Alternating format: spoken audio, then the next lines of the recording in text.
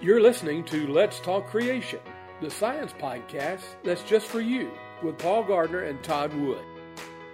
Well, welcome back to another episode of Let's Talk Creation with Todd and Paul. I'm Todd Wood.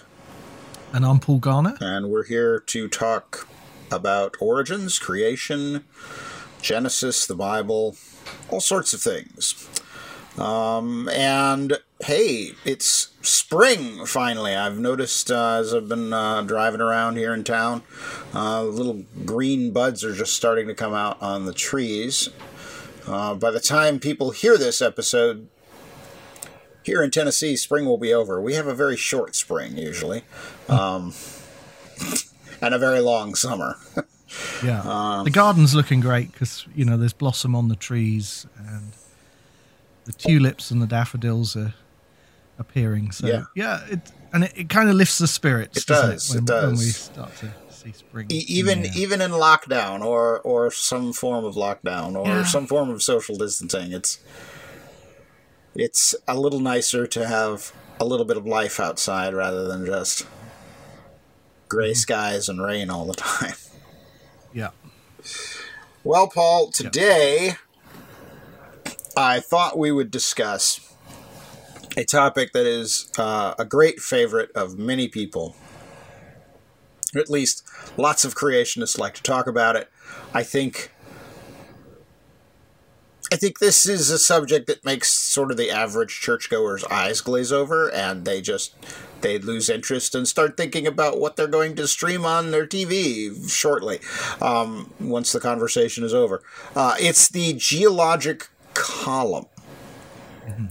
And I was told by our production team that we want to make this very accessible, kind of like the geologic column for dummies. So, of course, I have been cast as the dummy. So, and I don't know if that's typecasting or what. Maybe I'll be a really good dummy. But I'm going to try to make this accessible to folks by making it accessible to me. And I'm not a geologist, so I have a lot of questions about this thing. So I guess to start, why don't we just define it, right? What in the world is this geologic column? Okay, well, good place to start. So anybody who has ever learned anything about geology, anybody who's ever picked up a geology book, I think is going to have come across this thing called the geological column. So the geological column is basically a graphic representation of the layers of rock in the crust of the earth. And you can think of it as a kind of idealized composite column of rock layers that's constructed from information from lots of local areas around the world. And it's in the form of a column where the oldest rocks are at the bottom and the youngest rocks at the top. That's just standard geological convention. And the column is then divided up. It has some major divisions, things like Precambrian, Paleozoic, Mesozoic, Cenozoic. And then each of those major divisions is further subdivided into various geological systems with names like Cambrian, Ordovician, Silurian, Devonian, and so on. And I think it's easy for people to get sort of bogged down in all of this unfamiliar terminology. But I think people can just think of the geological column in simple terms as a kind of generalized representation of the Earth's rock layers, with the oldest at the bottom, youngest at the top, and with these various subdivisions that are given all of these strange names. Okay, so you've used words like generalized and ideal or idealized.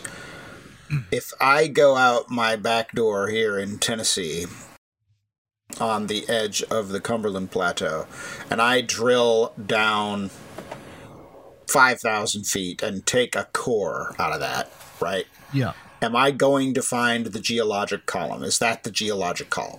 If you were to drill down into the rocks of the crust, there in Tennessee, you would see part of the geological column, but not the whole thing. in any one location on the surface of the Earth, we don't see the whole column, in one place. And in fact, this is often an objection that is raised against the concept of the geological column by creationists, perhaps, who are suspicious about it. They say, look, it's entirely hypothetical. It doesn't really exist in reality. You only find it in the textbooks.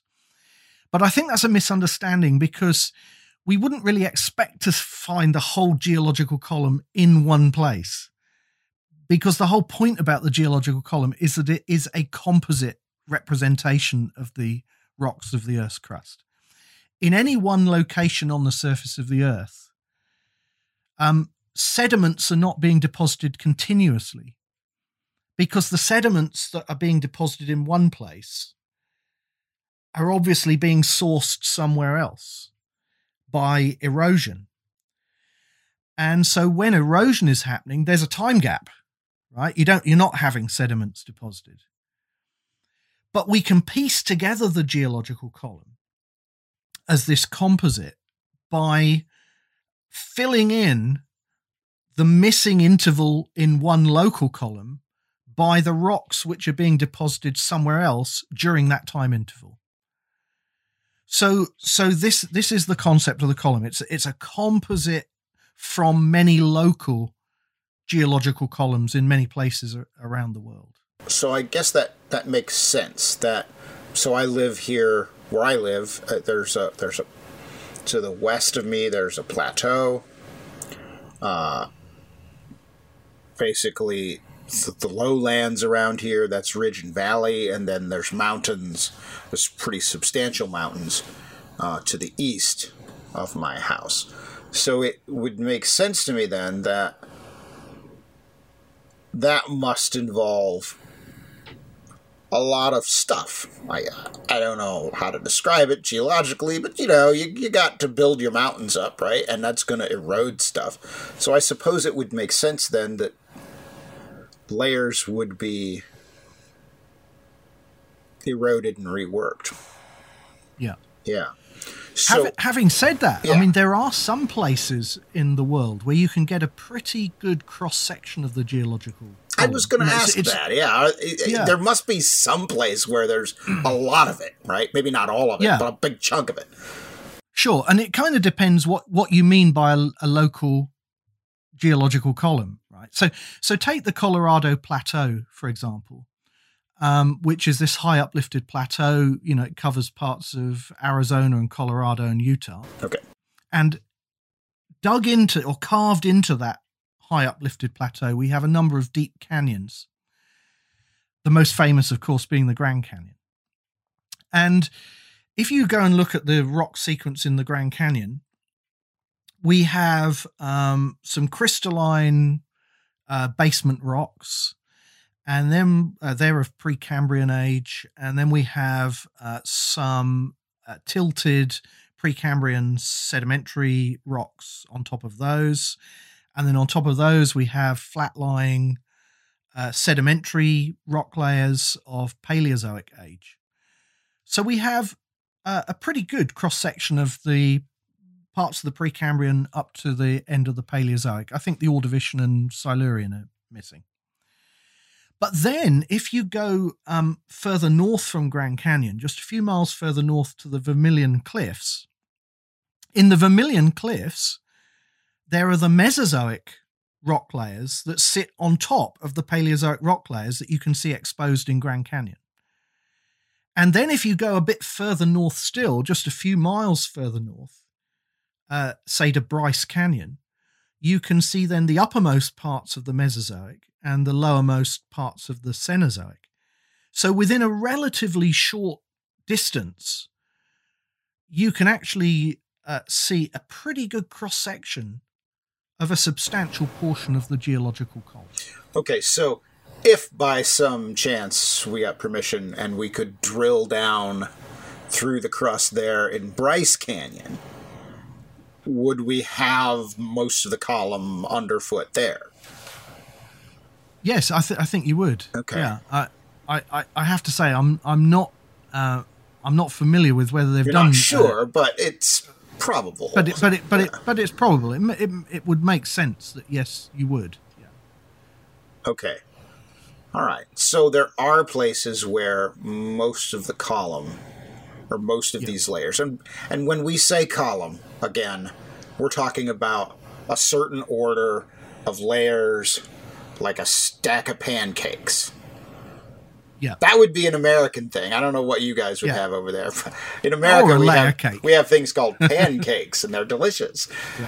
Anyway, they come in stacks. Yeah. What would be a British analogy? Do you have anything like that? Yeah, like a layer cake. Like a layer cake. Okay. Yeah. Yeah. Yeah. All right. So, Layer cake. We sometimes refer to it as layer cake stratigraphy. Okay. So the sequence of rock layers, like the layers Like you a find layer in a cake. cake. Yeah, a piece of sponge, and then some cream, and then some more sponge, and then the icing. Right. Yeah. Yeah. That's good. Okay. Good. So, all right. So that's sort of the theoretical reality of what we think about as the column today. How did this get put together? Who came up with this stuff? I know, I think about physics. I immediately think about Newton and his massive breakthroughs. I think biology, and I think Darwin and his Origin of Species. And I think geology, and I think... I'm not sure. Okay. Who's the Darwin or Newton of geology? Who is that guy? Is there one? Well, I don't know. Yeah, well, the story of the geological column actually involves a lot of different geologists. Okay. And I suppose to answer your question, how was the column put together? There's a short answer and a longer answer. Okay. And perhaps we should sort of tackle both. So, well, why don't you start with a short one, because I think that's going to open a can of worms, and then we'll try to follow all the threads there and see if we can make sense of it. Sure. So the short answer is that the basic details of the geological column were put together in the 18th and particularly the early 19th century by a number of geologists who basically recognized that there were successions of distinctive rock layers that appeared to occur in a consistent order wherever they were found. Okay, succession of distinctive rock layers. You're saying that... What would that look like to me? I'm going out, I see like a layer of sandstone and a layer of limestone or something like that, and it's always in the same order with the same fossils in it, something like that? Yes, superimposed on this sequence of rock layers, there were also successions of fossils. Okay. And they also appeared to occur in a predictable sequence. So it didn't have to have fossils. It didn't have to have fossils. You can piece together the geological sequence without the fossils. Okay. In many cases, but fossils also seem to show this same kind of predictable sequence and order. And it was by putting all of this information together that, in effect, we get the basics of the geological column. So the geological column was simply an attempt by these early field geologists to summarize and to synthesize the patterns that they were observing in the rocks and in the fossils that those rocks contain. So did this happen while people were still something like flood geologists, or were these people already, thinking the Earth was millions of years old? What's going on there? Do they understand? I guess the question is, do they understand? Do they have a model of where these layers are coming from, or are they simply describing what they observe? I guess that's my question. Well, the geologists who put the column together were mostly not evolutionists. Okay. In fact, they were anti-evolutionists very, very often. All right. Then. You've got to remember, of course, this was kind of before the time of Darwin. Some of these people were sort of overlapped with Darwin, but the column itself was being put together mostly before 1859, and so these people were not evolutionists, but they did believe in an old Earth. They were not flood geologists. They were people who sort of broadly accepted that the Earth was very old, that maybe creation had happened, over long eras of time. You also have to remember, of course, that this was before the time that radioactivity was discovered. There was no radiometric dating, so we didn't have absolute ages that we could assign to these rocks. So they weren't putting the column together as an argument to support evolution. They weren't putting the column together because they were relying on radiometric dating on the absolute dates, but they were trying to sort of basically synthesize these patterns that they were observing, that there was a sequence in terms of the rocks and the fossils they contained. So if there were people, so this is before evolution, these guys are generally older people. Mm-hmm. So do they, I guess the next question, do they all sort of agree on what causes the layers themselves, or perhaps the different layers? Do they all, for example, think that, limestone is the bottom of an ocean over a very fast period of time, dropping little microscopic bodies of microorganisms? Or do they have other ideas? Is there agreement at least that much? Do you know?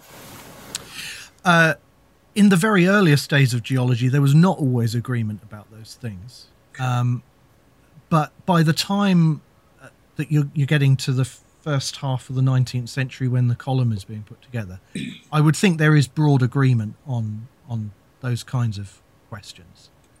What might... Sorry, go on. Yeah, people are starting to come to some consensus about the layer formation. Yes. Okay. Yes, they are. So maybe we could sort of start to get into this slightly longer answer, which I think helps to set some of the historical context and actually sort of illustrate how these guys were working to put the column together. Sure. So to tell that story, we kind of have to go back to the period before 1800. And at that time, there was sort of a growing interest in searching for coal and metals and other geological materials of economic importance. So their interest in geology has been driven by these very practical kind of interests. Right. And what they were doing was they were proposing various different schemes for classifying the Earth's rock layers. And there are different schemes that are sort of floating around. But broadly speaking, people seem to recognize that there were at least three major divisions of rocks that they called primary, secondary, and tertiary. And the primary rocks were basically the oldest rocks. So they were hard, crystalline rocks, things like granites and gneisses. They mostly didn't have any fossils in them. And then there were younger rocks called secondary rocks that were included groups of sedimentary rock layers that were often abundantly fossiliferous, had lots of fossils, limestone, shales, clays, and so on. And then there were the tertiary rocks, which are, again, you have these groups of sedimentary rocks that appeared to be younger, sometimes apparently derived by the erosion of the secondary rocks, and also containing fossils. So we had this sort of broad division: primary, secondary, tertiary rocks, older to younger. Now onto this kind of scene comes William Smith. And William Smith is, again, someone with very practical interests in geology. He's an engineer. He's a canal engineer and a land surveyor in southern England. And he's constructing canals in southern England in 1798. And he begins to recognize that there are these distinctive rock units with distinctive assemblages of fossils, and they appear in a consistent order wherever he finds them as he's excavating his canals. And he realizes that you can use these successions of rocks and fossils in order to match up rocks in different areas. And so that's what he does. And in fact, William Smith is the first person to construct a geological map of a whole region. So in 1815, he publishes his geological map that covers England, Wales, and a bit of Scotland. independently of William Smith, over on the European continent, you've got other people who are doing kind of similar work. One of the most famous was Georges Cuvier. Now, Cuvier, as I'm sure you're aware, he was a French naturalist, zoologist, vertebrate paleontologist, and he was a very significant figure in the natural sciences in the first half of the 19th century. And he, along with an associate, Alexandre Brongniart, were studying the rocks and fossils of the Paris Basin. And they were basically finding the same thing that William Smith was finding, that there were successions of fossil assemblages that you could use to match rocks up. You could correlate rocks over broad areas. Now, that's kind of that sets the scene.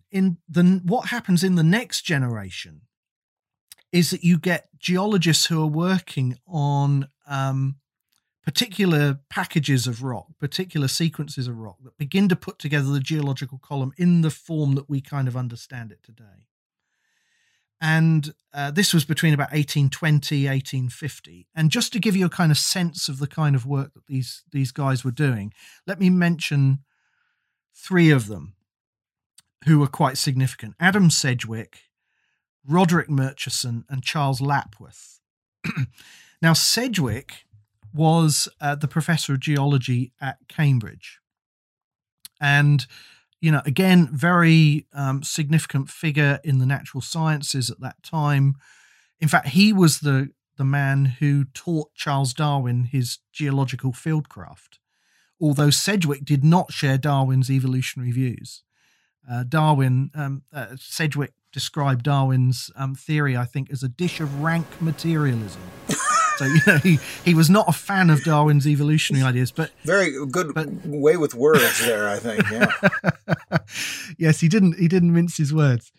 So Sedgwick, in 1831, he spends a couple of field seasons in North Wales, where he's studying a sequence of very highly folded and faulted rocks. And what he's trying to do is basically work out the sequence of the rock layers and the major boundaries and subdivisions. And that becomes the basis of what he calls the Cambrian system. Okay, so he names this system of rocks the Cambrian system. And in fact, the name Cambrian comes from the ancient name for Wales, Cambria. So it was just named after the region where it was first described and defined. Now, meanwhile, Sir Roderick Murchison, who was another well-known geologist of the time, he's studying a similar rock sequence in South Wales, but where Sedgwick is kind of working from the bottom up, Murchison is working from the top down. And he's doing the same thing as Sedgwick, basically, sort of working out the sequence and the major subdivisions. And he defines this package of rock as the Silurian system. So he gives it that name. 1839, he publishes a monograph called The Silurian System. Now, what happened after this is a kind of disagreement arose. There was a dispute between followers of Sedgwick and followers of Murchison over some other rock layers in North Wales. And the dispute was basically this: should they be included in Sedgwick's Cambrian system, or should they be included in Murchison's Silurian system? Right, so there's this debate, where do they actually belong? And in 1879, Charles Lapworth, another geologist, is looking at these rocks, and he realizes that the fossils in these disputed rock layers are actually different from the fossils in Sedgwick's Cambrian rocks, and they're also different from the fossils in Murchison's Silurian rocks. And so he says, no, these rocks actually belong to a new system all of their own, and he calls it the Ordovician system. And that was in 1879, although I think the Ordovician wasn't formally recognized until about 1960. But, Lapworth was basically trying to sort of resolve this dispute between the followers of Murchison and Sedgwick.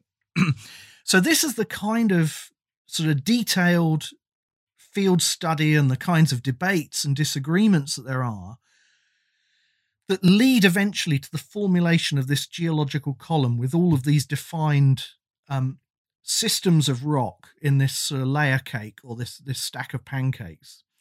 And that's put together mostly between, as I say, between 1820 and 1850.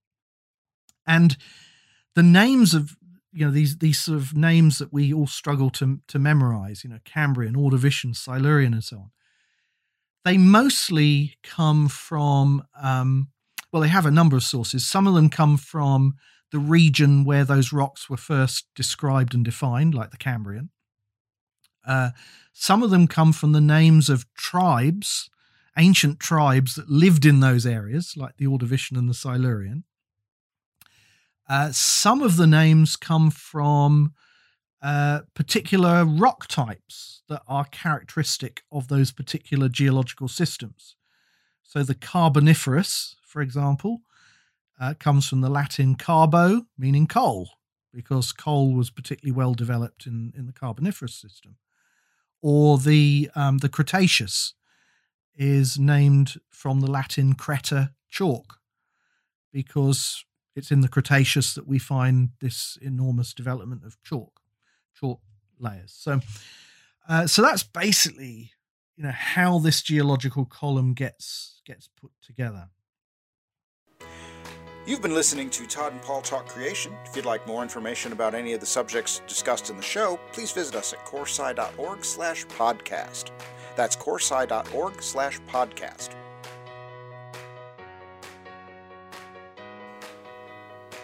Are you confused about creation and evolution? Are you intimidated by people who tell you that only morons believe in creationism and that evolution is a proven fact? What if these challenges aren't merely problems to be solved, but an opportunity or an invitation to a lifetime of discipleship seeking God? This is the subject of The Quest, Exploring Creation's Hardest Problems, a book written by me, Todd Wood, and it presents a unique perspective on creation and evolution that encourages faith, commitment, and curiosity in the face of uncertainty.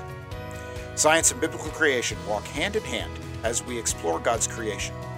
God calls us to experience the joy of questions and the beauty of His handiwork on the quest. It's available today at coresci.org/quest.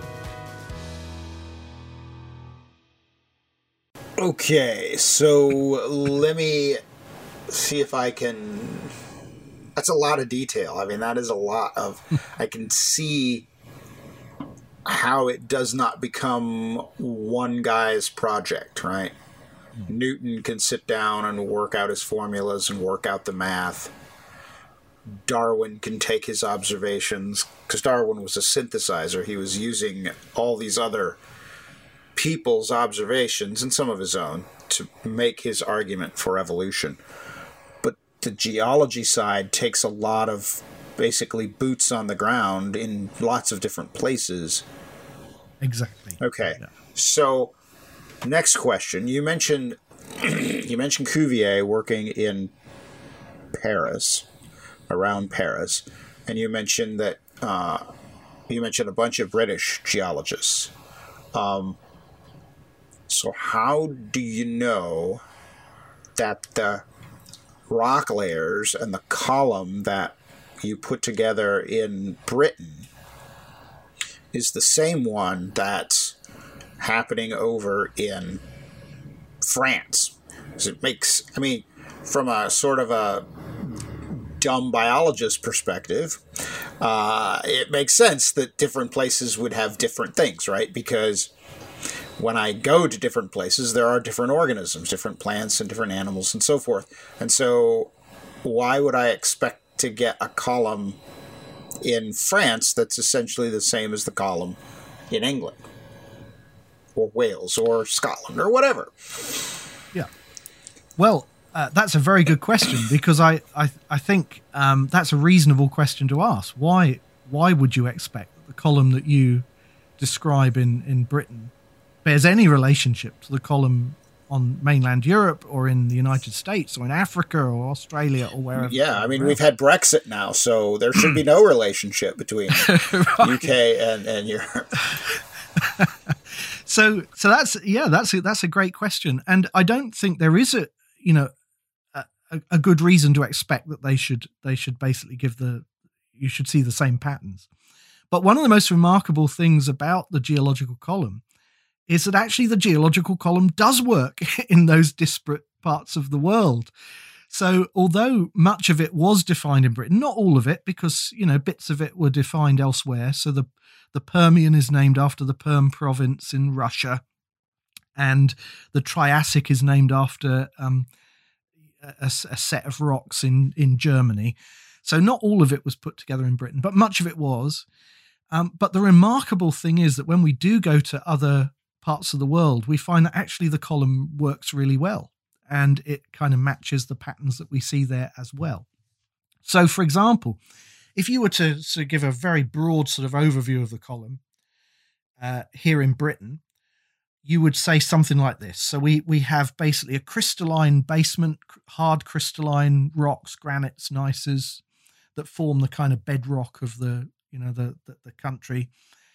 And then we have a series of sediments on top of that. So we have marine Paleozoic sediments with fossils of trilobites and brachiopods. And then towards the top of the Paleozoic, we have carboniferous layers which have coal beds in them. And then they're followed by sort of red beds, red sandstones and mudstones. And then we get into a whole variety of terrestrial and marine sediments that have dinosaur fossils in them. And at the top of those layers, we find the chalk. And then we get into the tertiary layers, and they contain fossils of mammals and birds. And eventually you get up into the top of that series of layers, and we get the Ice Age deposits. So that's a kind of summary of what we see in the geology of Britain. Now, the interesting thing is when we actually look in other parts of the world, we find that sequence of layers is what we find elsewhere. So think about the Grand Canyon again. We've already talked about the Colorado Plateau. The Grand Canyon has the crystalline basement rocks, and then it has, marine Paleozoic layers on top with trilobites and brachiopods and things. And also in the United States, we have carboniferous deposits. So we've got the coal beds, in the coal basins of Pennsylvania and Illinois and so on. And you've got the red beds. You've got the Permian and Triassic red beds. And we've got the Mesozoic layers with the dinosaurs. And there's even chalk. We have the chalk in the Cretaceous. You've got the Austin chalk in Texas, for example. And then you go up into the tertiary, and you've got the tertiary beds, and you've got the Ice Age deposits on top of that.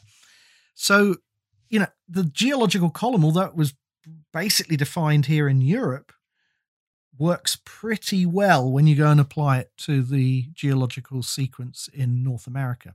So, in other words, what we're looking at is something that appears to be a kind of global pattern, global signature. I was just going to say that. I mean, it seems I can see why people would be skeptical of this, because it seems incredible.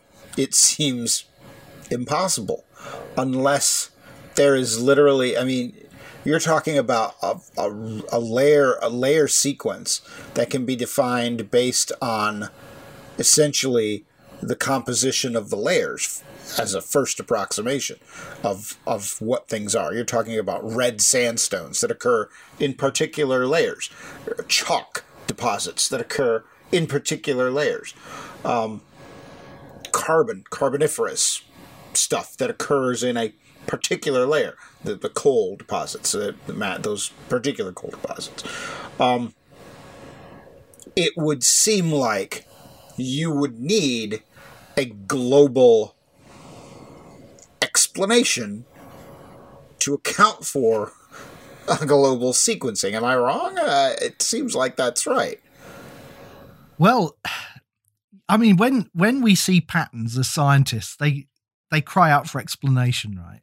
And here we see a global pattern. Sure, there's lots of local complexity and regional complexity. So, we're not talking about individual beds, the same beds necessarily showing up, in Illinois as show up in the coal basins of Britain. But there are broad first order patterns which do show up everywhere. These sort of big global patterns. And that's crying out for an explanation. And as creationists, I think we are justified in saying, well, we've got an explanation for that because, we believe that the Bible teaches that there was a worldwide flood. And a worldwide flood would have worldwide geological effects. You would expect that if a worldwide flood occurred, that you would see worldwide patterns in the Earth's rock layers and in the fossil layers. And that is what we see. At a first approximation, that is exactly what we see in the record. So I think that is that should hearten us as creationists. Yeah. And that's one of the reasons why it's always been quite difficult to understand why there is such fierce resistance to the concept of the geological column among at least some sections of creationism, because to me it kind of, it's like we're shooting ourselves in the foot if we want to deny the global patterns that I think our model expects to see. Yeah, I can see that. Yeah. So in sort of the conventional world where there's no global flood, right? Let's just pick an example here. The Permian sandstones. So I'm suddenly no longer playing the dummy because I know what a Permian sandstone is, at least. But yeah, so there are these sandstones that are pretty much all over the world. They're Permian, which means they are the last layer deposited before you get to the first layers where you find dinosaur fossils. And they're sandstones, and so they're everywhere. Which I don't know. How do you get around? I mean, if everywhere you go and you find Permian rock, they're all sandstone. How do you get around needing a global explanation? How do you explain that if you don't have a flood? What's the explanation? Can you give me an example? Yeah, I mean, there is obviously more complexity than that. Not all the Permian rocks are cross-bedded. All right. Sandstones. Fair enough. But I did not know. But that. Nevertheless, there is a broad pattern. So, John Whitmore and others have studied the Coconino sandstone. I was part of that project studying the Coconino Permian sandstone in Grand Canyon. Crops out across much of northern and central Arizona. And there are other similar sandstones across the southwestern United States of broadly similar age. And that they look very similar. They often look very similar, have similar characteristics, similar sedimentology, similar fossil footprints, similar traits, basically. But we find the same kinds of sandstones here in the UK. John Whitmore came over here. We looked at the Permian sandstones here in Britain. And we kind of went around all of the major sort of Permian sandstone units here. And they look very similar to what we see in the United States, have very similar characteristics. And you can find them in other parts of the world as well. So how do they explain this from a mainstream perspective? Well, to take the Permian as an example, geologists believe that during the late Paleozoic, which is when these sandstones were deposited, the continents were all united together in a single supercontinent called Pangaea. And so they interpret these widespread cross-bedded sandstones as desert sandstones that were being deposited in the very hot and arid interior of this enormous supercontinent that existed at the time. So that's basically how they would sort of understand the data. So all the world is a desert. Yes. So basically, the world is pretty much a desert at that time. Yeah. How does that happen? I mean, I understand, the weather. I don't understand them, but I have a vague education about air movements and patterns, and most importantly, the water cycle, right? The water cycle where you have evaporation of water from the oceans, and it comes up over the land, and it falls as rain and runs as rivers back to the ocean. There's a cycle there. So you're telling me that the model for the Permian sandstone is that is essentially suspended on a massive scale. I mean, the only way we get deserts today is that there are certain places where the winds don't blow the water over the land. Right. And so and it's diagnostic. You can say there's certain latitudes and certain landforms. You're gonna get a desert. So is that what's going on? Is it just that I can't even imagine how that would work. Well, I mean, it's partly a function of where they think Pangaea was located. Okay. On the Earth's surface at that time, because remember the continents move around. Right. And it's partly a function of the fact that the climate of an enormous single supercontinent is very different from the kind of climate that would characterize our modern world with widely separated continents separated by wide oceans. So I suppose that the thing is that in order to account for these unique kind of rock systems that characterize particular geological systems in the column, you have to invoke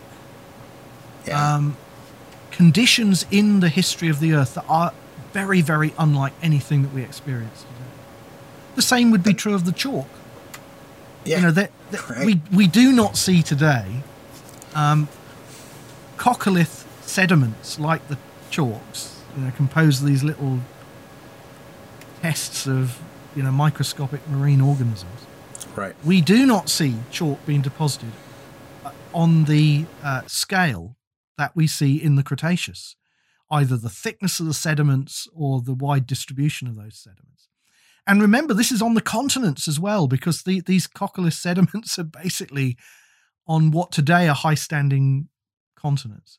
So again, you have to invoke sort of unique circumstances. So the Cretaceous is thought to have been a time when seafloor spreading rates were very high, and that meant that sea level was very high. So the oceans were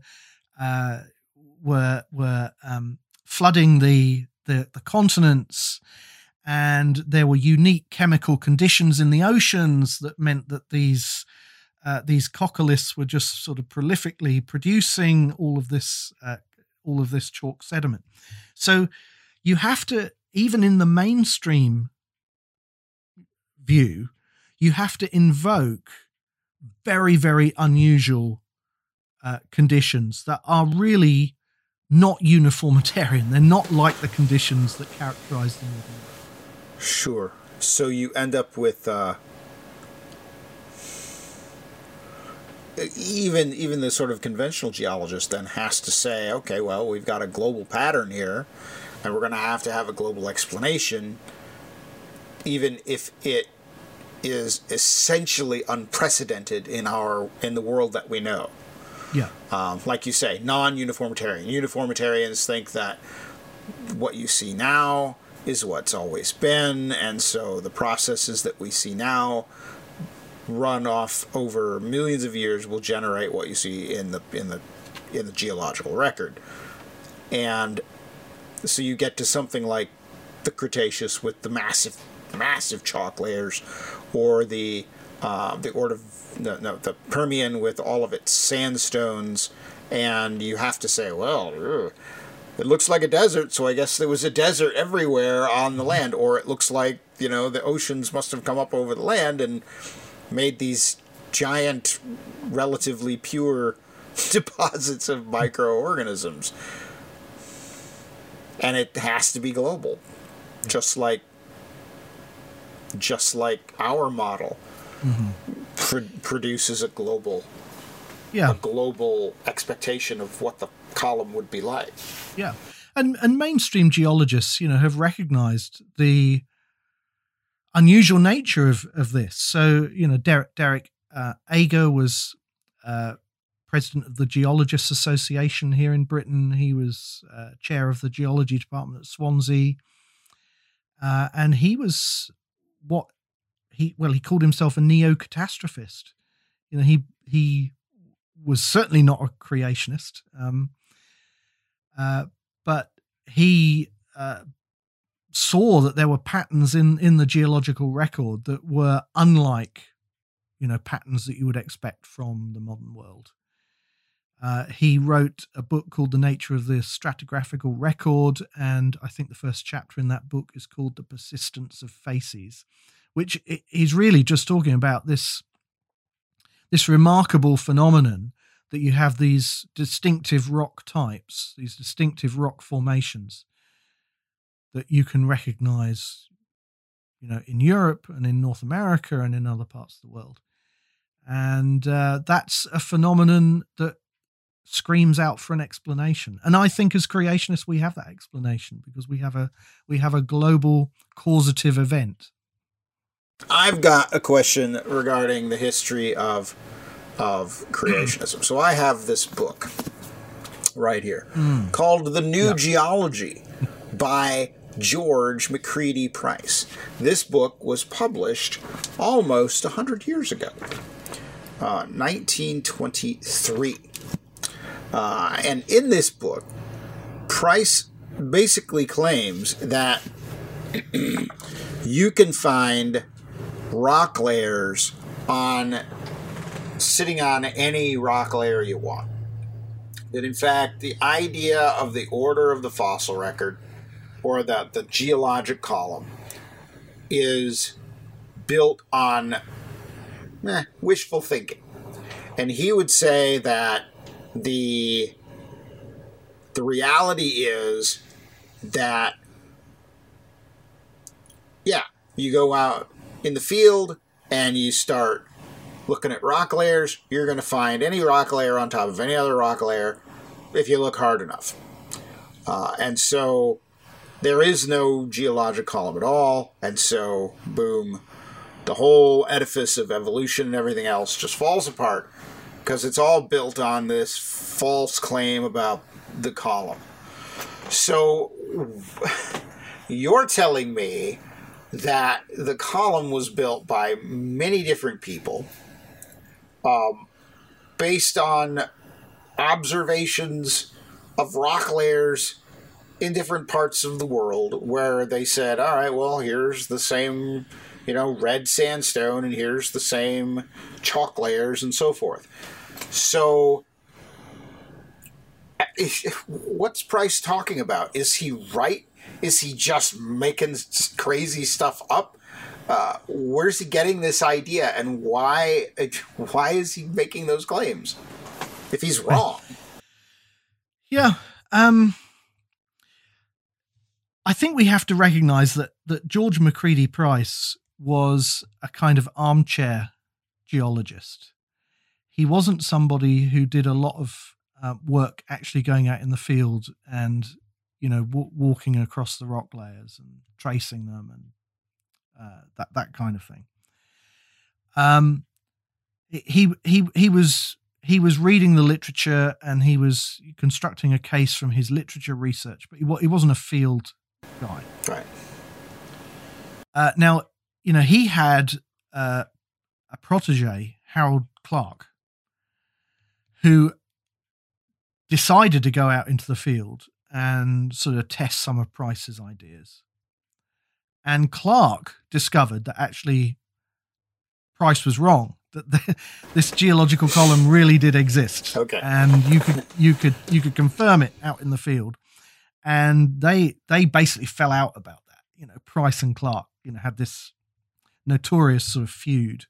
And that was one of the issues, was about the reality of the column. But I think what Price represents this kind of strand within creationism that has been very skeptical, very suspicious of the geological column, because I think they kind of see it as inherently evolutionary in some way, because of this idea of fossil succession, and because evolution is often used then as an interpretive framework to explain the fossil succession. And also the fact that we have these great ages assigned to the rock systems in the geological column. All of that, I think, goes towards making many creationists very suspicious about the whole idea. But I think we have to recognize that, as we said earlier, the geological column was put together before Darwin's theory of evolution came along in 1859 by geologists who were mostly not evolutionists themselves. So yes, they saw a fossil succession, but they weren't thinking about it in evolutionary terms at that point. And also it was put together before the discovery of radioactivity at the end of the 19th century and the development of radiometric dating in the 20th century.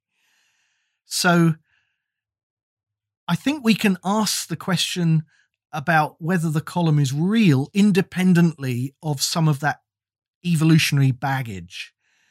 Is there a real sequence? Can you actually go out and tramp over the rocks in the field and find that this sequence consistently holds up? And I think, broadly speaking, most of the creation geologists that, are part of the kind of community that we're involved in would say, yes, you can corroborate this geological succession. And in fact, 200 years of field work by thousands of geologists since the time that the column was first put together has effectively corroborated that the column is real.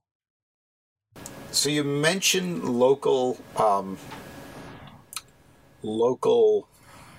exceptions to the column, that any place you go in the world is not necessarily going to have the whole column.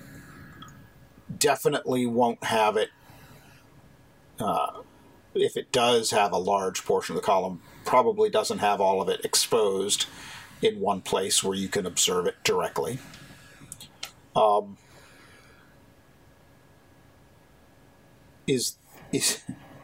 I guess I'm still trying to get into Price's brain here. Is that where he's getting this idea? Is just the local variability of the column? Is that where he's coming up with this idea that there is no geologic column at all? Or is it simply armchair geology? Well, I think it is armchair geology, but I think it's also a lack of appreciation of how geologists piece together the column from local columns, which is where we get into what geologists call correlation. So if you go to a specific field location, let's say you're looking at a particular sequence of rock layers in a cliff or in a quarry exposure, it's easy to work out the sequence of layers, right? You can actually directly observe them. The question is, can you extend those observations further? Yes.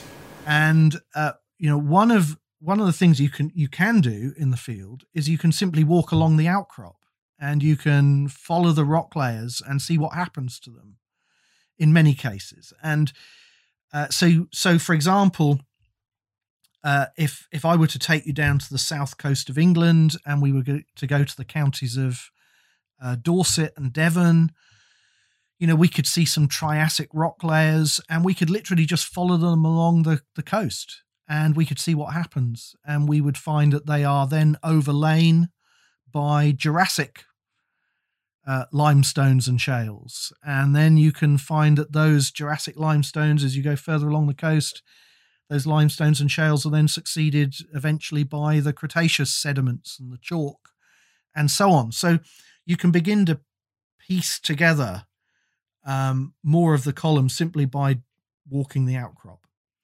And in fact, you can then extend those observations even further by developing a column for the whole of a region. So say the whole of southern England or the whole of England, by extending those kinds of careful field observations combined with other data, borehole data and things of that kind. Where things get a bit trickier is where you can't establish direct continuity.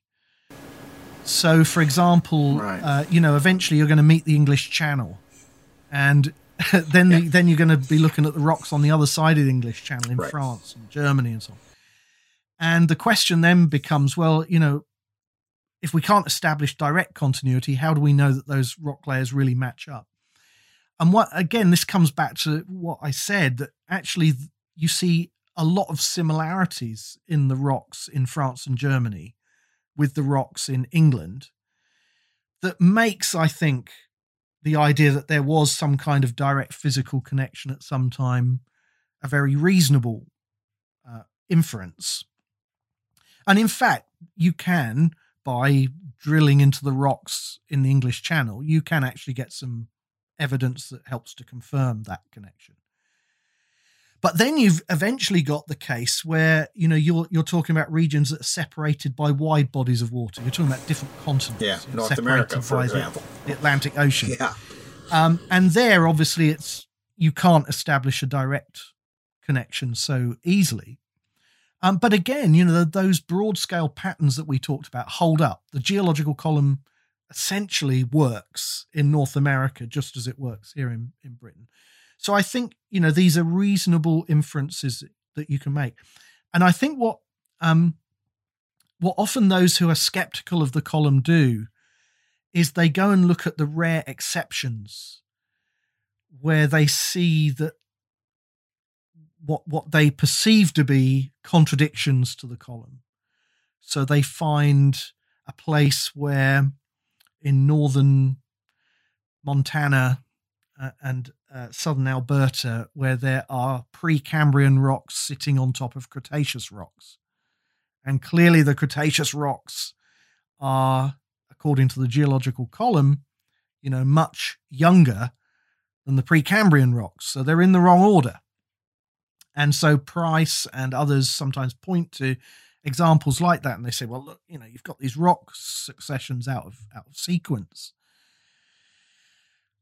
The problem with that argument is that when you go and carefully inspect those examples, you find that there's evidence of gigantic earth movements that have basically displaced older rock formations on top of younger ones. So you find evidence along the contact between the rock units, evidence of highly sheared rubble and scratch marks that indicate the direction from which the overriding block came, and drag folds. And you begin to realize that actually these rocks are not in the place where they were originally deposited. They've been moved. Something very dramatic has happened. And those kinds of exceptions are basically, you find those in mountain belts. You find those in places where there's been enormous faulting and folding of rocks and compression of the Earth's crust. And that's where you find those kinds of rock units out of order, out of sequence. You don't find them in the stable interiors of the continents.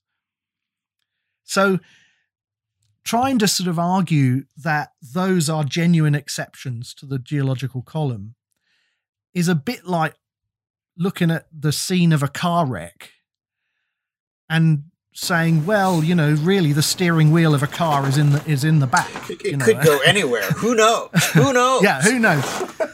Because you're looking at a car wreck, okay? But when you look at the car pristine in the showroom, that's not how the car looks. And so I think what they're doing is they're looking at those rare exceptions and they're using them as sort of embarrassing exceptions to the geological column, but they're missing the picture that these actually are disturbed sequences This is not how those rocks were originally deposited. All right. Well, this has been fascinating. I'm actually learning a lot. But I think we need to wrap this episode up and record another one. Let's record a part 2 to this, because this is really helpful. It's been fun. And there's still lots to talk about. Thanks for watching. Be sure to, if you're watching on YouTube, click that like button. Click the subscribe button. There's a bell that you can click if you want to get notified the minute we put up something new. Very exciting, I'm sure. Let's see, if you're on another platform, feel free to leave us a review. We've gotten a lot of nice comments that way. We appreciate that. If you have questions, you can send them to podcast@coresci.org. Our home is coresci.org/podcast. Check out our ministries as well. Paul, where would I find Biblical Creation Trust online? Yeah, it's very simple, biblicalcreationtrust.org. Wow, that is simple. And Core Academy of Science is at coresci.org. That's CORESCI.org. All right, well, thanks for watching, and be ready for part 2 in a fortnight. See you soon. Bye for now. Thanks for listening to this week's episode of Let's Talk Creation. If you have questions, send them to podcast@coresci.org. That's podcast@coresci.org. And be sure to let your friends know about Let's Talk Creation. And check us out on social media. Thank you.